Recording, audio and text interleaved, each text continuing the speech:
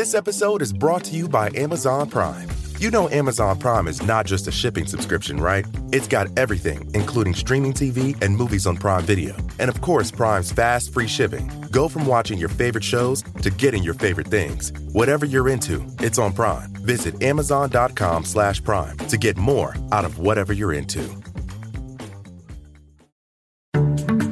No matter what you're looking for in a non-alcoholic beer, there's only one name that has it all.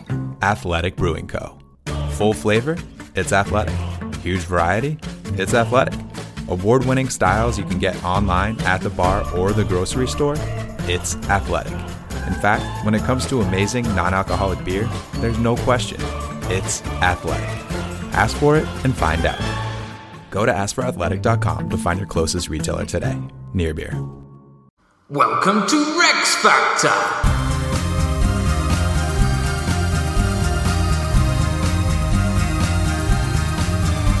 This week, The White Ship.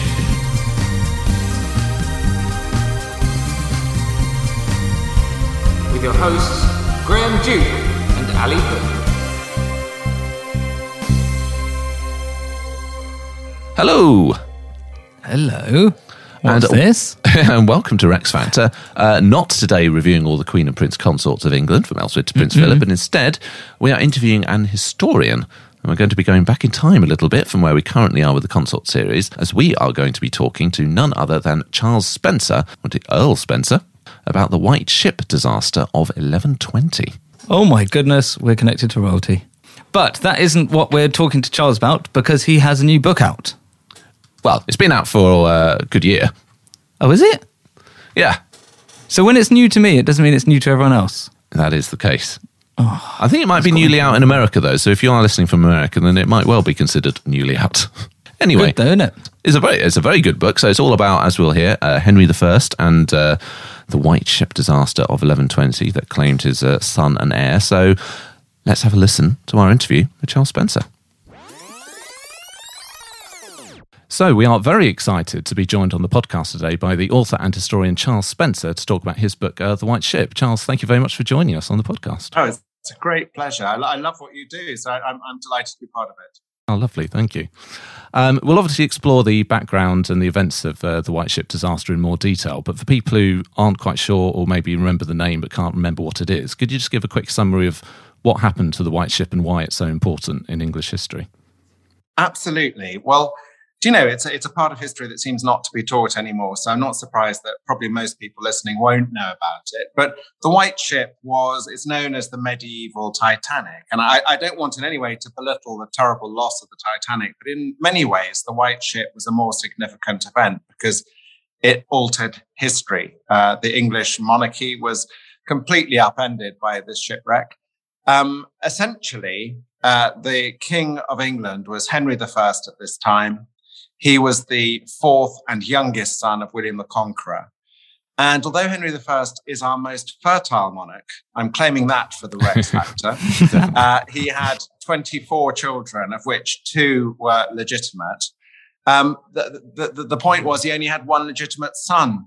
And because of various circumstances, Henry I decided not to return from Barfleur in Normandy as victorious king after defeating the French in 1120.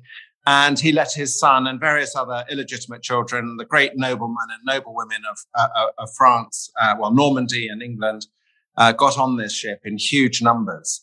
And although all of their losses are to be decried, the one that really counted was the sole legitimate male heir to Henry I was a prince called William. And he was among all those who died on board. In fact, just one butcher. He was the one sole survivor out of about 350 people on the White Ship.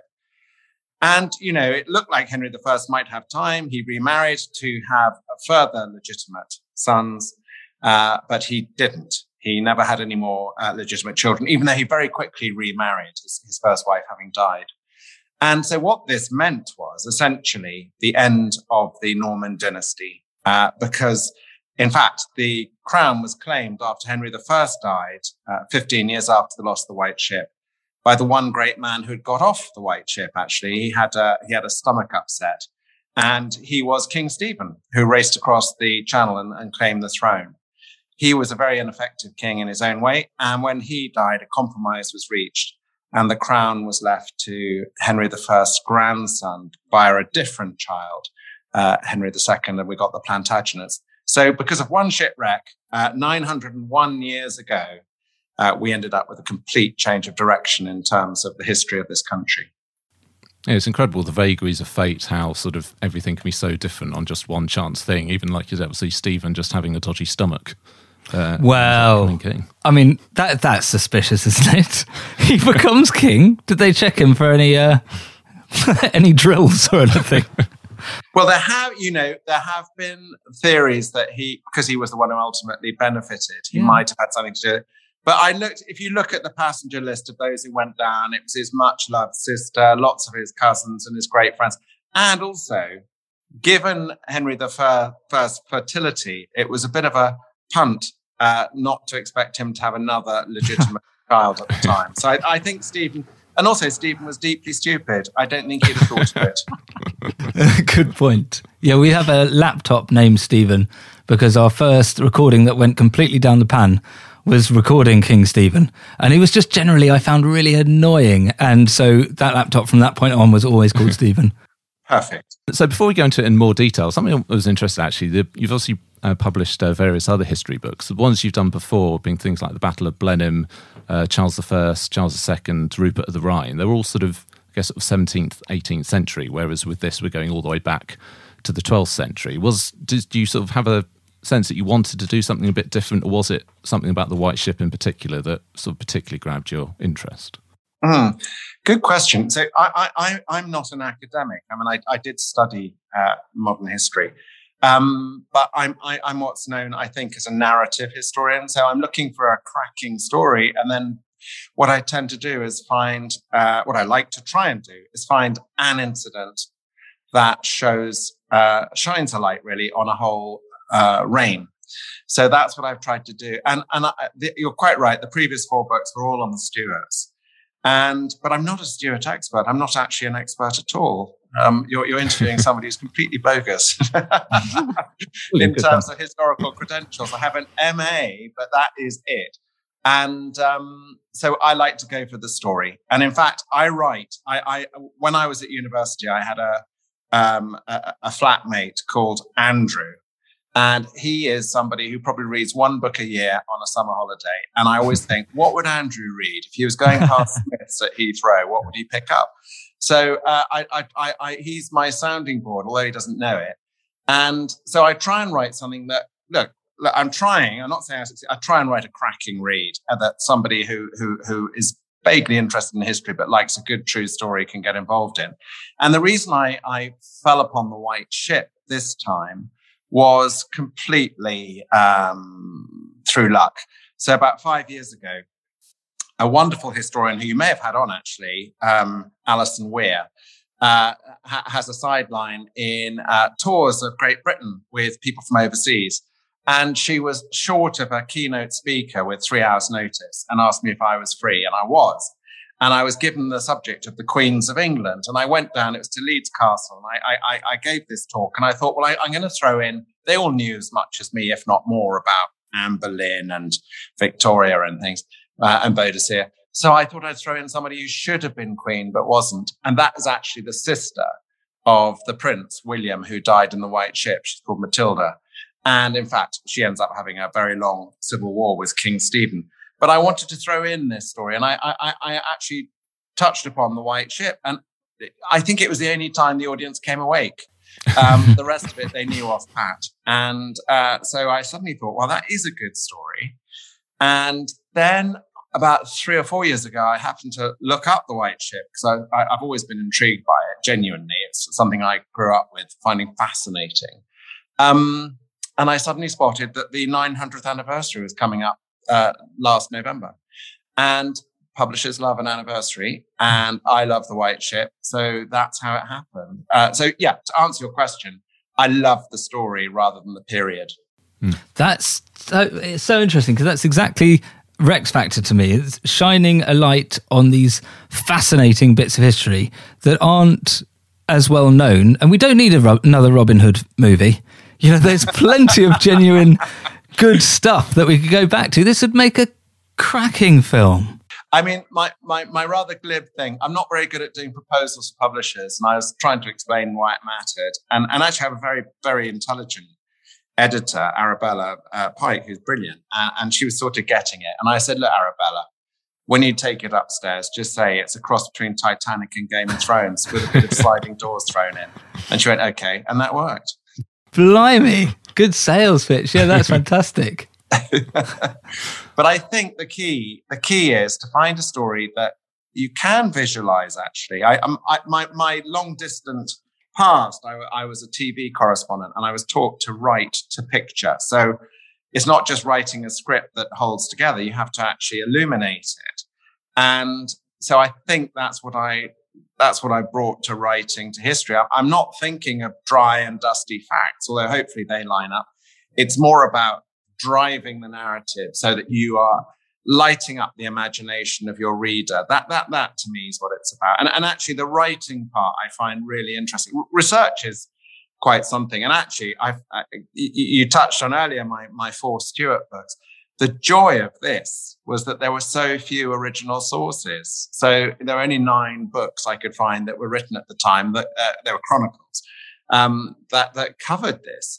And so then it was a case of looking through them as to who was the most likely to be spot on. This was obviously an earth-shattering event for people, the death of the future King of England. And these chronicles are all written by monks, or one nun actually, but by religious people who are determined, because this is where their prejudices lie, that God has a hand in everything. And I found it quite interesting actually. So the boy William, the youth William, is 17 when he dies. And yes, he's arrogant and flash and has a bunch of quite unsavory hangers-on. So they condemn him. They're all united in this belief that he must have done something truly appalling, and that's why God drowned him. And I was thinking, I don't know if you've Henry V yet, but if Henry V had died at 17, he would have got a pretty bad rap too, because he was a waster who had some pretty dodgy friends. So I try and get away from the propaganda of it. When I was doing the Civil War, the last 3 were on the English Civil War, you have to really think hard about the testimony of the parliamentarians or the royalists. This time you have to look very, very sternly at religious folks' interpretation of real events. Mm-hmm. Yeah, and I definitely I sympathise with the enjoyment of finding suddenly not so many sources when you're drowning them, because I had the opposite thing. We did, while we were doing the Anglo-Saxon consorts, we did a special episode on the Duke of Marlborough. So I went from barely anything on any of them to suddenly just an impossible amount of information that yes. suddenly you don't know what to do with it. Yeah. Well, you see, it's interesting with this because you've got the Anglo-Saxon Chronicle, and even that has got several different versions. So, the one account I found most fascinating because of its detail of the actual shipwreck was by an English-born monk who was packed off by his family to a monastery in Normandy, and he was called Orderic Vitalis, catchy name, and he ends up writing this incredible account, and it's quite clear to me that he met the butcher. There was this man called Barreau, the butcher from Rouen, was the sole survivor. He was found the next day. And I look, I'm not a scientist at all, but I believe he only survived because of the clothing he was wearing. The more aristocratic people on board, of which there were many, would have been in silks and furs, and they would have drowned very quickly. In fact, most of them would have drowned very quickly because nobody knew how to swim. But he managed to scramble on board a bit of broken mast, along with a great fighting warrior of Henry I's army. And they stayed together for most of the night until it's quite clear that the warrior, a man called de l'Aigle, had run out of steam. He got hypothermia and died. But, this butcher was wearing goat skin and sheepskin. And even when wet, that will preserve some heat for a human body as long as you're actually out of the water, which he was. So I find it so fascinating. But clearly that man became a bit of a celebrity, you know, to survive something that terrible. Equally, people thought he was blessed by God. And it's quite clear Orderic Vitalis must have had a chat with him, because the detail's so fantastic. You know, the breaking of the oars on this rock. The rock's still there, the Keyberth rock that did this great damage, of course, and holds the ship. And it was all the most terrible accident, because essentially the royal party, the prince and all his hangers-on, got massively drunk and then insisted the crew join in the drinking for several hours. And then they left in a calm night with a wind blowing northwards to Southampton. The journey should have taken 10 or 12 hours. But these drunken crew and drunken passengers suddenly decided that they must really go as fast as they could and try and beat King Henry I's ship back to Southampton, which was never going to happen. And everyone got overexcited. There was a crew of 50, which was massive at this time, of rowers, oarsmen. And they dropped the mast too soon, and the white ship hit the Keyberth rock full on at full pace and went down very well. It spewed out its human cargo very quickly. That's interesting that you say it had oarsmen as well. Do we have any idea of the boat itself? 'Cause I'm a very keen sailor, and so in my mind I'm imagining something more akin to Drake than a Roman thing with oars, but I'd have no idea about what the boats look like of this period. So if you think of the Bayeux Tapestry, they're adapted Viking longboats, really. And this is a massive version of that. So if you think, we know from the Bayeux Tapestry that the Mora, which was William the Conqueror's flagship, had 16 oarsmen on it, and the white ship had 50. So it gives you an idea. And actually, bizarrely, the captain of William the Conqueror's Mora was the father of the white ship's captain. So very different fates for the two men. One ended up getting huge estates in England for being part of the victorious Norman invasion, and the other survived the initial impact of the ship and swam to the butcher and the warrior on the broken mast and said, "Where's the prince?" And they gave him this terrible news. This is the story that really hooked me into this as a child. There was one little rowing boat on the white ship, and when it was clearly in desperate trouble, the bodyguards of the prince bundled him into the rowing boat and were heading for shore, which was only a mile away, when the prince heard his half-sister, the Countess of Perche, screaming for help and screaming an insult at the prince for his lack of manhood in not coming to rescue her. And he told the rowing boat men to turn it around. And when they did, they got swamped by people clambering on board trying to save themselves. So they all went down. So it's that is the story of the white ship for me, is the prince could have got away. But of course, how could he turn his back on his sister who was about to drown? God, that's powerful. It is just like the end of Titanic. Yes. Sitting on a little... There's that. And also, the other thing about history I love is the little side stories that come out of that. So the Countess of Perche was this, she was an illegitimate daughter of Henry I. Her husband wasn't on the ship. They had two little girls, again, not on the ship. So the husband built a small oratory somewhere where his daughters could go and remember their mother in a tiny place called La Trappe. And in time, that became the mother house of the Trappist monasteries, which are still all over the world. So that is a direct descendant of the disaster of the White Ship. As for, I don't know how international your audience is, it's the same for St. Bartholomew's, the hospital and the church in London. There was a very fun-loving courtier of Henry I called Rahere, and he was something of a court jester. And there wasn't much jesting to be done when the court was digesting the terrible news of this tragedy. So many people had lost close relatives in the court. So Rahere went to Rome on a pilgrimage which he had long promised himself. And Rome at that time was rife with malaria. And Rahere got malaria and he thought he was going to die. And he had this vision of St. Bartholomew coming to see him.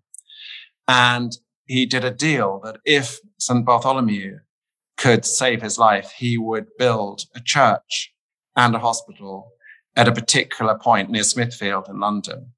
And when Rahere got back to England, Henry I allowed him to do it. So, the longest functioning hospital in England and that wonderful church at St. Bartholomew's, they're also direct descendants of this tragedy. Cool. Wow. Yeah, because that's the thing interesting, sort of reading the book, and the fact that it's not obviously the most important death is obviously of the son and the impact that has on the dynasty. But like you said, there's the whole court. There's so many nobles, countesses, and sort of prominent knights, part of the household. It's sort of almost like the First World War in one day or something. It just wipes out this sort of generation of, the next generation, I suppose. Yeah, you're right. And it was the impact was immediate. So one of the people who died was the Earl of Chester, a young favourite of the royal family, whose family controlled the sort of Cheshire borders. I mean, in fact, they're the ancestors of the Dukes of Westminster now. They're Grosvenors, essentially. And he drowned. And that ignited a war in Wales because he had been the one holding the Welsh down in that part. So these were really powerful people who drowned. And Henry I, his style of kingship was very novel. He was incredibly focused and he knew what mattered. And one of the things he was very keen on when he took over in 1100, he's the one who succeeded William Rufus after his brother William Rufus was killed in a hunting accident. He was young and he had few friends, and he had to, first of all, stamp out the power of some of the nobility. And he never really trusted the great noble houses. And instead, he raised what we would view as a sort of middle-class bureaucracy as a parallel form of royal government, who were much more dependent on the king. Their entire power rested on the king's favor. And so several of these key men also drowned on the White Ship. So it's this whole sort of regime then is kind of challenged. It's not just the future of the dynasty, but the actual how to govern at the time is thrown into chaos as well. Yes. So he lost a total of 3 children, the prince and 2 illegitimate ones, and nieces, and the whole structure of monarchy at this time would have been an extenuation of the royal power directly. And then, as I mentioned, the bureaucracy. And he lost his 2 greatest warriors, some priests and favorites. And you touched on it earlier, but an enormous number of leading noble women. 18 ladies died on this ship of the rank of countess and above. And all of this, when we say it was 300 passengers and 50 crew who died. Those 300 passengers were, I know it sounds like a terrible cliche, but they were the flower of the Anglo-Norman aristocracy and bureaucracy. And it was really tough. I mean, I think it goes back in terms of the chronicler's view. How could this have happened to Henry I? And they looked at various things that he might have done wrong. One was he had married this, as soon as he became king, he married this young princess of Scotland, Matilda of Scotland, who was actually half English. She was descended from Alfred the Great. So that was seen as a very good match. But although they were meant to be in love, that's what the chronicler said, and who knows, there was this problem, which was that this Princess Matilda had been seen in the clothes of a religious person in a nunnery. And therefore, she should have been excluded from something in the non-religious world. Essentially, she would have been seen to have sworn her future to God, and somehow she had gone back on that word. Now, there was a council which found on her side, but quite reluctantly. They only did it because the king really wanted it. And so that was seen as a possible reason for this thing, and then this disaster. And another one was that Henry I was never meant to be king after William Rufus. It was meant to go to another brother called Robert Curthose, the eldest brother. There had been a deal done that if William Rufus died without children, Robert Curthose would take over. But Robert Curthose was on the First Crusade. He was returning from the First Crusade when all this went on. And Henry dived in and scooped the prize of England, and then later defeated Robert Curthose and took Normandy as well. So if you were religious and looking for God's wrath, there were a couple of candidates for why this descended on Henry at this time. Might Henry himself have had any sort of thoughts like that? Because one of the quotes I enjoyed from the book was sort of a typically gruff one from William Rufus, who was quite a favourite character for us when we did our first series. But when there was a crew that was quite nervous about taking him across the sea, and then he says, "I've never heard of a king who was drowned at sea," and he makes them do it because he's so sure. Well, obviously, God wouldn't let this happen. So do you think Henry... I know, well done picking that out. I really enjoyed putting that in because it shows the concept of the medieval mind that and later, but that if you were if you underwent a coronation, you were removed from being an ordinary human being into something with a, touched by God, literally by the sacred anointing, etc. So I think it was incomprehensible that somebody could have something so humdrum as drowning happen to them. There were a lot of shipwrecks at this time, and if you were shipwrecked, you'd essentially had it unless you were thrown on the shore, because, as I mentioned very briefly earlier, really no one knew how to swim. I mean, the only people that I can find who knew how to swim were those who inhabited harbors, whose jobs were connected with retrieving fishing nets or whatever. Nobody swam for pleasure, and they avoided bathing too much as well. So this was a huge shock to people. And I think, I really enjoy seeing that. I enjoy finding things that connect the past to now. The fact that Queen Matilda, who I've mentioned before, the princess from Scotland, that the area of the City of London called Queen Hithe is named after her. It was given to her as part of her dowry when she became queen, so she could have an income from the trade going on in that part of the City of London. And she built various bridges, which are still with us, and a leper colony that's now a church. And, the fact that something happened 900 years ago like that, the roots of it are still with us today in so many areas. Yeah, and you can touch those same things. It's magic. It really does feel like time travel. I love it. But I love it. I think that's part of it for me, history. I mean, I think part of what I try and get across is, this all happened hundreds, usually for me, 400 years ago, this time 900 years ago. But look at this, the cruelty may have been different, although it still carries on in the world. But the level of cruelty was very extraordinary. But essentially the passions and the triumphs and disasters of human beings will of course never change. Something which I thought was quite interesting going about the book, obviously it's sort of centred around the White Ship, but it feels like in many ways it's a book about Henry I, and you describe him as one of the great monarchs of British history. So I sort of wondered whether that was always the focus or whether he kind of came to sort of dominate your thinking. He's obviously someone that you've got quite a lot of respect for as a king. Yes. Well, I do think he's really, so it's very interesting this, because I know the way of your podcast, and what I would say is, I don't think Henry I was a very nice man at all, but that made him a very, very effective 12th century monarch, because there was no point in being, well, look at who he followed. He followed William Rufus, who your followers will know was highly entertaining, but not he was a very brave soldier, which I think is why William the Conqueror left England to him.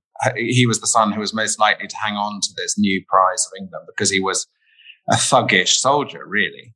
But he had no interest in the church, which was, of course, hugely important at this time. The church owning 25% of England, and the church becoming more and more vociferous, from the 1070s, when you have the Gregorian reforms going on.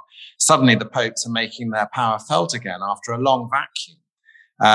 They say that's one of the reasons the Crusades were started, so the Pope could grab a hold over the European aristocracy and royalty again. But William Rufus wasn't remotely interested in any of that side of things. And Henry I was clever enough to realize that you had to have the church on side. Henry I had a very clear view of money and its importance, the economy underpinning monarchy. It would be a very modern way of saying what he felt. So there were two aspects to this. One is he was absolutely determined that the quality of his coinage be maintained. And Anglo-Saxon coinage from England had this wonderful reputation of being the purest in Europe, had a very high silver content, and people could rely on it. And Henry I made it very clear to the people who minted his coins, it was essentially licensed out to about 50 or 60 mints around England, that if you messed around with his coinage, he would consider it treason. And there's this rather sort of sad moment in the 1120s when a lot of these minters of coin are invited for Easter at Windsor Castle, and they think this is going to be marvelous until they turn up there and are arrested and are found guilty of tampering with the coinage and have their right hands and their testicles removed. Now, this is obviously incredibly harsh, but it goes back to my point. Nobody did that again. Yes. You learn, it sets an example. I actually think at this time, you had to be cruel as a king. I hate cruelty, by the way. It's a really very tricky subject, but you had to be cruel because your actual power was limited. You obviously didn't have a police force, and the sheriffs in each county were of variable quality. But what you could do is frighten people into submission by terrible examples. And, he did very well with that. And this is the king who set up the Exchequer, which we still have today as the cornerstone of our finances. This all started on a giant checkerboard that Henry I and his bureaucrats introduced. They were fed up with the sheriffs from the counties coming to hand over the revenue to the crown and being short. And so on this checkerboard, there was no hiding place. This is what you owe in each column, whether it's a penny or a crown or a shilling or a pound, whatever it is, or £100. Even an illiterate sheriff could see what the problem was. And then they were sent home with essentially a ruler that had nicks on both sides that were identical. The ruler would be split down the middle. Half would be kept by the king's men, and the other half would be given to the sheriff. And that was what he had to bring back, those divots on the stick. And, he also produced law. He introduced a sort of system of law, which he borrowed heavily from the Anglo-Saxons, but he really meant it. And people were very grateful. And it, of course, is an exaggeration, but it was said of the time of Henry I that the law was so strong that a young girl with a purse full of gold could go from one end of the kingdom to the other unmolested. And this is in stark contrast to William Rufus, where the worst dread of most people was the royal court coming to the vicinity, because that was a time of rape and pillage and stealing and ghastliness. Villagers would disappear and hide in the forests when the royal court was coming under William Rufus. When Henry came, everything, all the expenses had been worked out in advance. Every royal officer knew what his entitlement was. And it worked. And this is incredible. But there is a dark side to this, which is a lot of very nasty stuff went on to make this law apply. I sympathise. I'm a big Edward I fan, and I find ways to forgive him for all his sins. But he sounds like Henry VII. I love Edward I. He was my favourite one, actually, when I was at university. Yes, me too. I ended up doing my dissertation on how his crusades influenced his castle design in North Wales. Oh, that's a brilliant idea. Well, you see, I think there is a very strong correlation between these two men, which was that they meant business. And you needed to mean business to A, stay alive, and B, make sure you had some influence. Yeah, absolutely. This episode is brought to you by Amazon Prime. You know Amazon Prime is not just a shipping subscription, right? It's got everything, including streaming TV and movies on Prime Video. And of course, Prime's fast, free shipping. Go from watching your favorite shows to getting your favorite things. Whatever you're into, it's on Prime. Visit Amazon.com/Prime to get more out of whatever you're into. The most exciting part of a vacation stay at a home rental? Easy. It's being greeted upon arrival with a rusted lockbox affixed to the underside of a stranger's condo. Yeah, you simply twist knobs, click gears, jiggle it, and then rip it off its moorings, and voila! Your prize is a key to a questionable home rental and maybe tetanus. When you just want to get your vacation started by actually getting into your room, it matters where you stay. At Hilton, we deliver your key right to your phone on the Hilton Honors app. Hilton, for the stay. At IKEA, your dream home is a blue bag away. No matter the size of your space or budget, we've got everything you need to turn your dreams into reality. And now with new lower prices on hundreds of our most popular products, bringing the dream home is even easier. Like the gray Strandom wing chair was $369, now $299. And the IKEA Plus 365 9-piece cookware set was $129.99, now $89.99. And hundreds more. Shop new lower prices at IKEA-USA.com today. And Henry I did actually score very highly when we reviewed him, because we scored them on a number of different factors. So sort of battliness, where obviously he does very well. Scandal, as you said, all those children and quite brutal treatment of moneylenders. Subjectivity, where would you want to be a subject? Maybe not if you're a moneylender, but as you said, all the justice, the reforms and things like that. He rules for a long time. I think it was just the number of legitimate children, ironically, was the thing that only stopped him being one of the very, very top scorers. Well, I think that's the summation. That's where he slipped up. And all of those things are true. I think, to have a king who really was an opportunist, when he took the throne, before he became King of England in the summer of 1100, he was really not very important at all. And he was much underestimated. His eldest brother, as I mentioned, got Normandy. His second brother got England. The third brother died in another hunting accident, actually. And so he ends up as the fourth son, probably destined for a bishopric somewhere. They called him Beauclerk, which was a sort of nickname, essentially meaning he was a swot in old-fashioned terms. It says something for the state of academic excellence in the upper classes and royalty of this time, that he was thought impossibly intelligent because he could read. He couldn't write. But he was being trained for something different. And there's this wonderful story of William the Conqueror dying on his deathbed for a very long time. Henry I, his most loyal and dutiful son, looking after him. And William explains that he's not going to get Normandy. He's not going to get England. He's going to get 3,000 marks of silver. And Henry goes, well, that's a bit insufficient. Can't I have a bit more? And then William the Conqueror says to him, according to the chroniclers, and of course this could have been embellished, says, well, you mustn't worry, because one day you'll be greater than both your brothers. And very few people saw this. He was quite eccentric. So hunting was a very noble pastime at this time. It was essentially a training for war, seeing how courageous you were on horseback, etc. Not that I'm sure that the stags and boars saw it that way, but there we are. And Henry, as a young man, was really interested in the finer points of hunting. He wasn't interested in it as a grand aristocratic spectacle. He used to go into the woods by himself with his own pack of hounds and a trumpet and lead them off and go and do things in the countryside. And people in the upper echelons of society thought it was a bit in for a dig. This wasn't really appropriate for a member of the royal family. It was something that, a game warden might do. So a lot of people really underestimated him.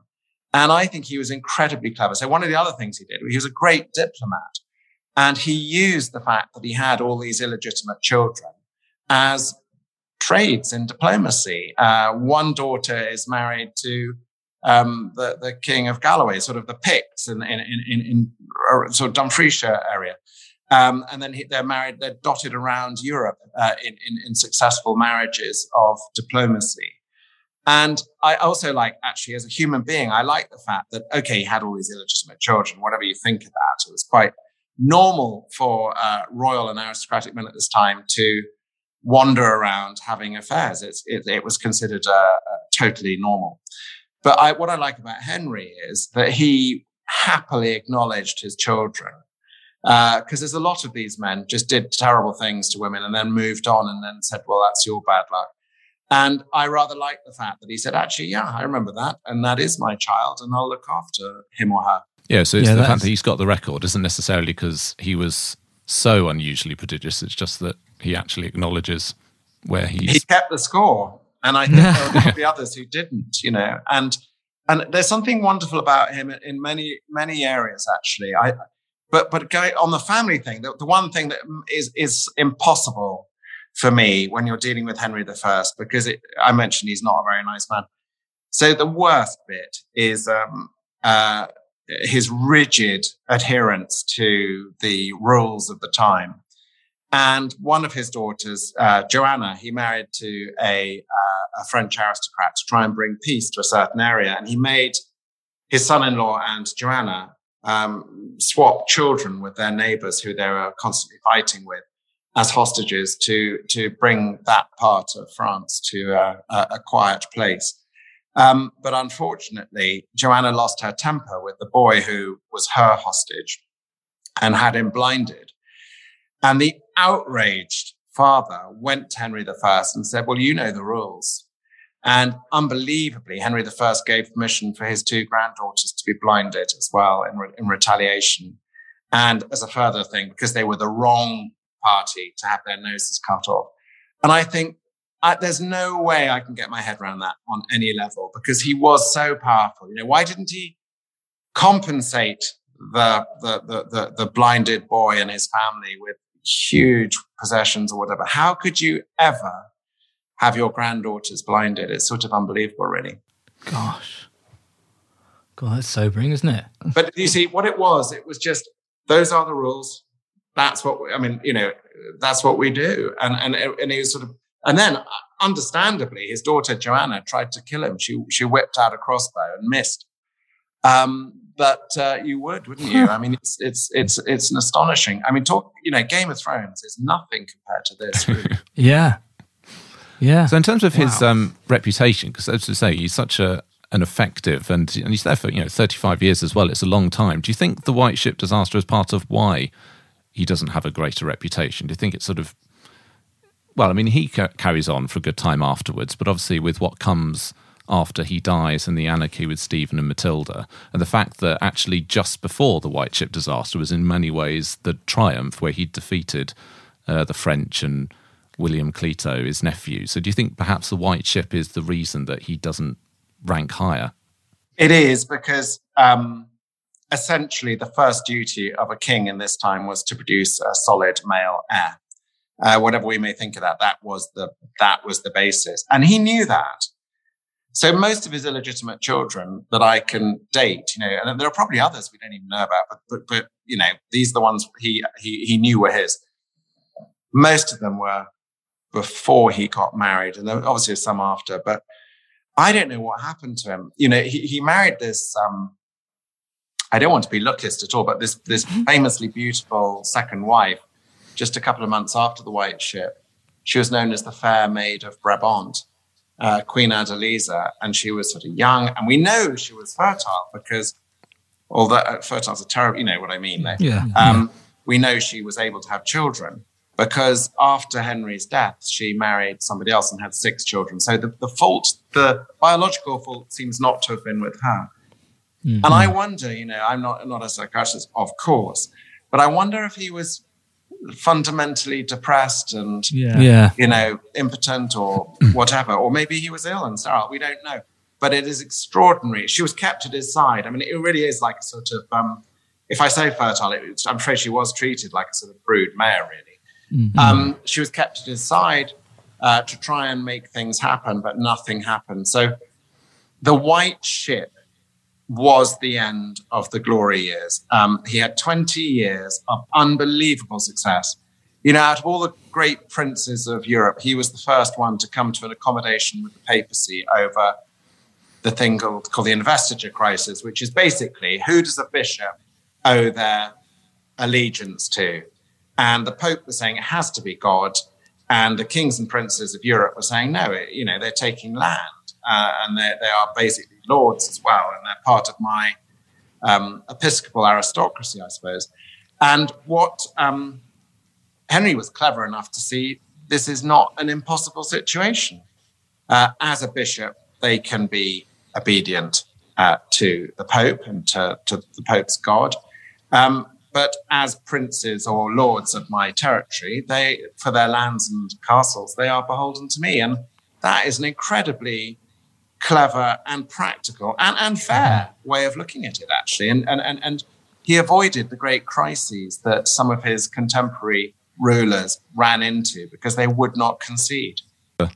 I mean, that's one thing I really enjoy in the book, actually. Like you say, the fact that it's sort of a narrative history, and you really do get a sense of the characters of the lot of the key players, and particularly when you've got the brothers growing up together. You know, you've got Rufus, like you said, this just a very sort of blunt, thuggish, quite effective, but not the most sympathetic chap. Curtos, who brave, but just doesn't seem to be a chap that can ever get things going his way. Yeah. But Henry does always seem to have something different about him. He's clearly got that certain something, as we call it. He's really impressive. I mean, I like, there's a sort of description of how his court operates, and it's high statecraft and considerations of government, etc., in the morning, and then, you know, a relaxed lunch, and then some sort of entertainment in the afternoon or whatever. But he was focused, but I think he enjoyed the finer things. I'm not sort of talking about the womanizing, but, you know, whether it was culture or ideas, he was actually, in one sense, he was intellectual in that he liked talking to very learned people and questioning. And so maybe he couldn't write, but he did have an inquiring mind. And that's not necessarily the case for a great ruler. It's an add-on. You know, William the Conqueror, brilliant, as his name suggests, in the battlefield, but never managed to learn English. He found it too difficult and didn't really have time for it. You know, he was just charging around. Well, that's too simplistic, but he had a very tricky upbringing, and then had this incredible gamble which paid off in taking England. And, you know, we think of 1066 being the end of it, but there was an awful lot of people, Scandinavian princes, who were looking at England thinking, well, I'll take it next. So he was at war a lot. Now, Henry I was at war, but he was clever enough to close off the north. He was always on very good diplomatic relations with his brothers-in-law, who became kings of Scotland. He had 3 of them who were kings of Scotland during his time. And he made sure that he was able to look after his interests in the south, particularly Normandy, because there was no problem in the north. He settled England. He wouldn't have been able to hold on to Normandy if he had had trouble at home or coming from the north. So I think it was an incredibly strategic mind he had, and and an effective way of doing things. Going back to his personality, though, he had no sense of humour, which is quite tricky. And there's one poor man, a young knight, who wrote a ditty about Henry I and his sex life. And he was sentenced to blinding and castration, and understandably took the way out of banging his head against his cell wall till he killed himself, so he wouldn't have to go through all of that. But when people said to him, for goodness sake, you know, you can't sentence somebody to that terrible punishment just because they've joked about you. And Henry said, well, I need people to respect me as king and duke. I can't have me being ridiculed. Wow. That shows, yeah. And that story and the story about his grandmother's just tell you everything you need to know about justice at the time and his personality, his ruthlessness. I think so. I think it's just this sort of straightforward thinking that if I don't do this, it's only going to get worse. And you touched on Robert Curthose, the older brother. He was too nice, I think, and too generous to his supporters, didn't understand the value of money. They said that he was the one sort of man in court who didn't know the value of a horse or a hound. And I think that totally undermined his ability to be an effective Duke of Normandy, because he didn't have the control. It's about control at this time. And I'm afraid some of the control had to come from terror. And people celebrated. There's one image in my book of, I think it's 50 people being hanged, robbers being hanged.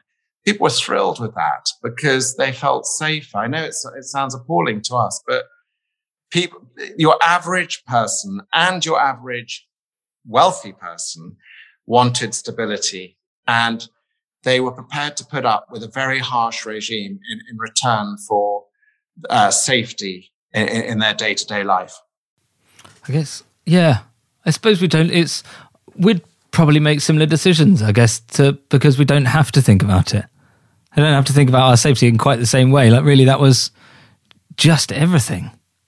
It was, and that's the chroniclers are very keen on this too. They see it as almost a divine duty. You know, this is part of what you take on board when you are crowned, is that you have to be. I think actually what came through is that the God these people are thinking of is very much an Old Testament God of fury and vengeance and strength.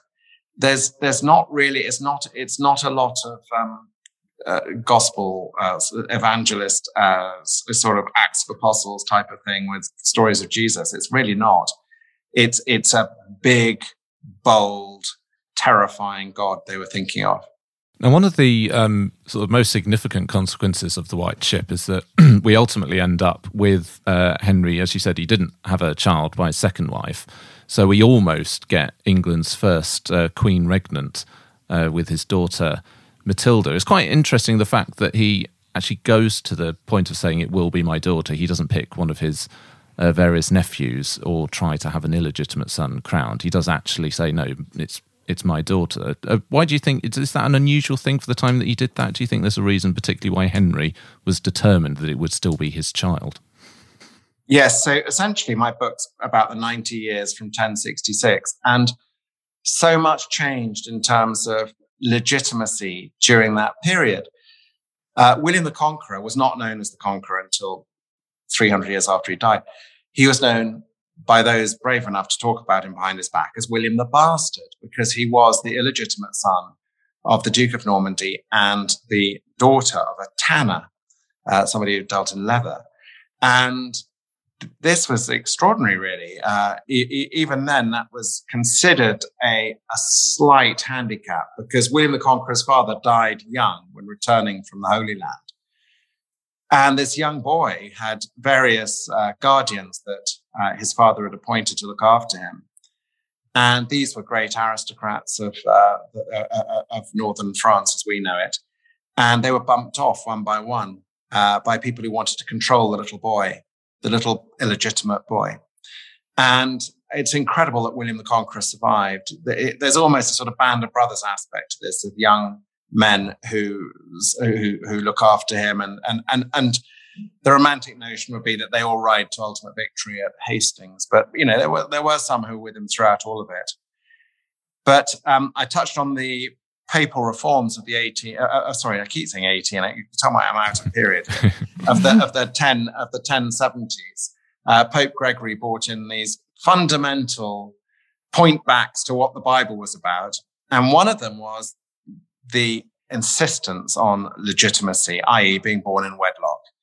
And this was to tighten up the church's control on society, because, of course, marriage is through the offices of the church. And so by the time Henry I had all his illegitimate sons, because we are dealing in a male society at this time, they weren't able to put themselves forward as potential rulers. The most impressive of them is a man called Robert of Gloucester, who was the eldest illegitimate son of Henry I. And he has a lot of the qualities of his father and of his grandfather, William the Conqueror. And he's a magnificent soldier. And he builds up extraordinary power on both sides of the Channel. And ultimately, he supports his half-sister Matilda when she comes over in 1138 to claim the throne from her cousin Stephen. But people put it to him, couldn't you think about putting yourself forward? And he says, well, of course I can't. You know, he knows he's ruled out, because the church had, by this, you know, in those 50 years or so, had really established quite a lot of power. And people, you know, excommunication really meant a lot. And there's no way the Pope would leave you unexcommunicated if you grab the throne as an illegitimate person. And it's sad for Matilda. It shows the genderist attitudes at the time, if I can put it in that way, that Henry never saw her as the direct descendant, more as a successor who was going to hold the fort until her sons, who the eldest one would become Henry II, had grown into a sort of an age where they could take the throne. And it says a lot about the presence and the power of Henry I, that when he got all of his great men, religious and military and noble, together and made them swear in public that they would support Matilda to the succession, everyone was wanting to be first in the line to say, yes, we agree. But it meant nothing when the king actually died. So there was a great congregation of nobility and churchmen down the road from where I am, just 5 miles from here, at Northampton Castle, now a gleaming train station, and then another one in Normandy, where everyone said, yes, she will be. But as soon as the king died, famously after eating a surfeit of lampreys, rather too many eels, essentially, Stephen rushed across the channel, as I mentioned at the beginning, and took the throne. And Matilda was left flat-footed in Normandy. And she hung on to Normandy. She had a very able husband, Geoffrey of Anjou. But it took an enormous amount of effort to get her party into gear to fight for her in England. And it only really came about at all when King Stephen began to show that he really was a very weak king, and order was going out the window. And people looked back with misty eyes at the great order that Henry I had imposed on the land, and hoped that maybe his daughter could bring it back too. But essentially, the instant amnesia of people when Henry died to their oaths is extraordinary, really. They just shrugged their shoulders and said, well, Stephen can have a go. He was quite a popular guy. He was a good warrior, and they thought he might do the job. And he was a man. So they thought, well, that's what kings are meant to look like. He's one of our worst kings, isn't he? I don't know if you have a poll for that, but I'd put in a bid. Yeah, I would too. Yeah, we should do. At some point, we need to do an official one. He's definitely a strong candidate. Just a couple of sort of questions actually bringing us back to the present day. If people have heard of the White Ship, they might have done so because it's been in the news recently. You've been involved in a project looking at whether it's possible to find the wreckage of the White Ship. What are we able to tell us about what's going on there and how that's progressing? Yeah, I was on a boat with some divers and archaeologists a few months ago, in June, and we went to look. They dived off the Quillebeuf Rock in Barfleur, off Barfleur, where we know the vessel went down. And they found, it's still on the bottom because it didn't have a license to take it up, a 3 or 4 meter long piece of wood, which, according to first sight, does look very, very ancient, in the right place. Now, the people I went with, they're the experts. They got terribly excited. But I will only accept that as a 900-year-old piece of vessel once scientists have properly looked at it. It'd be fantastic to find a piece of it. I'd love it. But I'm naturally cautious about these sorts of things. I'm not saying it is or it isn't. I have no idea. It's in the right place. I suppose quite a lot of ships might have gone down on that point because it's a massive rock which is covered at high tide. But it would be there's nothing that would give me greater pleasure than seeing any part of that ship preserved for people to remember, to see a tangible reminder of the greatest maritime disaster that this country's ever known. I'm so with you, though. I definitely lean towards the enthusiast. I'd be claiming it straight away. But already, of all the boats in the world, it's already gone down to just those ones that have sunk there. It really could be. I got this sort of Spitfires in Burma feeling about it. Yes. Those ones that are buried. Yeah, I blimey there. I'll man a shovel. Yes, that would be fantastic. All in their kit form, aren't they? They're all curled up. Yes. Yeah, perfectly preserved. Oh, I mean, if nothing else, I'm a really keen scale modeler. I don't know if you can see. I've got Airfix up there. There's endless discussion on websites about exact paint color schemes and stuff, and all of this can just immediately prove, I don't know, the construction methods of that boat, or in my instance, that. But we know, luckily, we do know the construction methods because, as I mentioned, these ships didn't evolve at this time. It was exactly the same construction as in the Bayeux Tapestry, and you can see how they're made because they do the whole. They show it in panels on the Bayeux. So that's what got these people excited, was that the metalwork looked look correct. But, who knows? I'm not a pessimist or an optimist. I'm a realist. And until somebody goes, that is from 1100 and there we are, then I'll be delighted. But in the meantime, I would love nothing more than to find anything to do with that ship. So we know that the big thing that was on there, apart from the human cargo, was the royal treasure chest. But that lodged itself in the Quillebeuf rock and was recovered the next day. So but that's the other one, actually. And of course, it's been in the papers the last few days, is King John's treasure and the Wash. I grew up near the Wash, and just every day I'd look out there and think, well, it must be there, and it's worth a dig, Yeah, that'd be amazing. And finally, on a similar note, obviously a few years ago, we very famously had the discovery of Richard III under a car park in Leicester. And there have also been talks about Henry III, because you put in the book that it's sort of sad and wrong that his tomb is buried and we don't know exactly where he is. Obviously, it was at Reading Abbey, but that's not all there now. Do you think it's possible that we might also find Henry I? Yeah, it looks like, and this is not me, but local experts, etc. It's very unlikely he was ever moved, and he would have been buried because he founded Reading Abbey, dedicating it in part to the son he lost in the White Ship. It seems he's probably under the extension of a Victorian school, and there is a tablet there saying that near this spot is Henry Beauclerk, whatever. Now, look, I think it would be. It's so awkward. I don't think Henry I intended to be anywhere else except in Reading Abbey, and I think he assumed it would go on forever. And it was magnificent. It was one of the great abbeys north of the Alps. Would he want to be under the extension of a Victorian school? I don't think so, actually. And that's no disrespect to the school, which is charming. But I think a king of the noteworthiness that we've touched on in this podcast, I think we have to accept that he probably should be in somewhere like Westminster Abbey. Definitely. Place where he was crowned, the place which is so associated with the Norman conquest and where the great kings are. This is a great king. Horrible man in many ways, but I stay with the great king because he's certainly in my top 10 for the kings and queens of England. Yeah. Where did we end up having him, Graham? In ours? Do you remember? He's in the score. He was definitely in the top 10 for the scores. Yeah.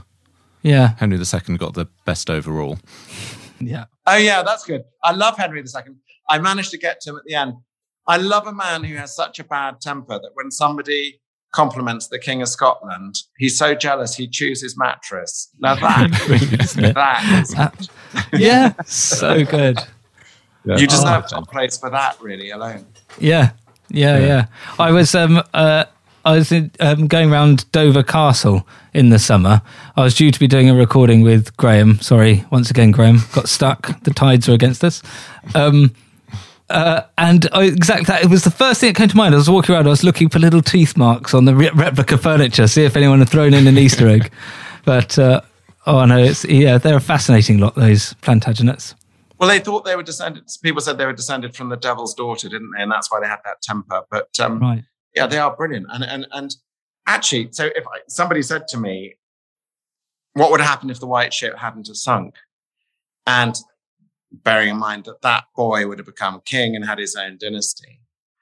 And essentially, I think we'd have become a much quieter nation in the North Sea, really. And probably with no 100 Years' War for us, because we wouldn't have been involved in all the Plantagenet machinations in France as we know it now. And equally, we might have got to the Reformation sooner as a sort of northern country. But those are the what ifs of history. But it's what didn't happen. And you think if the White Ship hadn't sunk, you wouldn't have, and that boy had children, you wouldn't have had Richard the Lionheart or Magna Carta or any, or so much wouldn't have happened. And it's extraordinary that it was all down to a shipping accident on one night in 901 years ago. It's sort of astonishing, really. Yeah, we could so easily have been drawn into that sort of Scandinavian sphere of influence and had that instead of the mainland European one. Absolutely. Well, that we frequently married into the Danes, etc. I mean, you know, I think you're right. We would have been a more Scandinavian and Hanseatic trading nation. You know, sort of. I think we'd have gone in a different. We'd have had a different centre to the hub, really. Mm.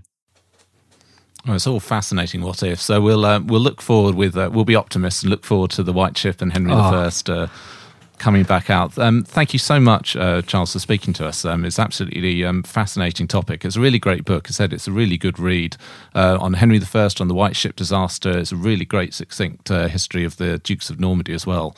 The start I really enjoyed. So anyone who's enjoyed listening to this should definitely check that out. Thank you both. I enjoyed it a lot. I just as a postscript, I am Andrew essentially, and if you're our old flatmate, and you've succeeded, I'm going to get it. I'll get the copy, and I'm going to read it now. Now that I don't have to do the purposeful ignorance, I can actually have a read of it. Sounds great. Okay. Thank you both. Thank you. Bye-bye.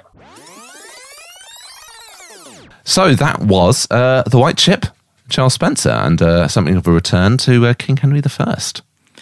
You know what surprised me about that was, well, it didn't surprise me how much. I'd forgotten about it, but I had once again neglected to remember quite the impact that had on all history. Mm. That one ship meant that we sort of took a completely different path. Very, very, very interesting. Could have saved us King Stephen. That'd be nice. Anyway, that was Charles Spencer and The White Ship. It's a brilliant book as well, so if you want to read it, it is called The White Ship, Conquest, Anarchy and the Wrecking of Henry I's Dream. But thank you very much to Earl Spencer for giving us time to do that, and to Sarah, who helped us organise it. Indeed. Anyway, let us know what you thought about it. If you've got any thoughts or questions about The White Ship, get in touch with us on Twitter and Instagram at RexFactorPod, like the Rex Factor Podcast Facebook page, on email, rexfactorpodcast@hotmail.com. And if you'd like to support the podcast, you can leave a review and subscribe on whatever podcast provider you use, and donate monthly to join the Privy Council, get lots of bonus content at www.patreon.com/RexFactor. And we've got some Privy Councillors to welcome to the fold. Ooh. S. Durnay, Dominic Conquest, Kate Parkinson, MMS Remans, She Who Is Many, Cassie Shilday, Kay Fleming, Stevie Diane, Kirsten Moskwa, Tyler 105 Bay, and Lisa. Nice. You see, I'd try and go with just my name. Lisa. Nab that before any other Lisas come along sniffing around the name. And that completes our shout-outs from Podbean. Whee! And we've got to say a happy birthday to Matthew Jeffrey. With This Is Us now? Yes. Okay, happy birthday, Jeffrey. Matthew Jeffrey. Matthew Jeffrey. That's just one person called Matthew. Instead of it's Jeffrey. Well, I tell you Matthew, Jeffrey, Jonathan. All happy birthday. Well, happy birthday to both of you. That's unfair, isn't it, when they play around? Two first names. Yeah. So, Matthew, Jeffrey, happy birthday, but wind it in. So that's all from us. Hopefully you enjoyed the interview. As I said, if you did and you found it interesting, then do check out Charles's book, The White Ship, Conquest, Anarchy and the Wrecking of Henry I's Dream. The next episode that we will be doing is a special episode on the Royal Society. Oh, yes, I'm looking forward to that. We'll then have another one of our messages and previews episodes before getting back to the consorts with Joan of Navarre, Queen Consort of Henry IV. Brilliant. See you next time. Ciao.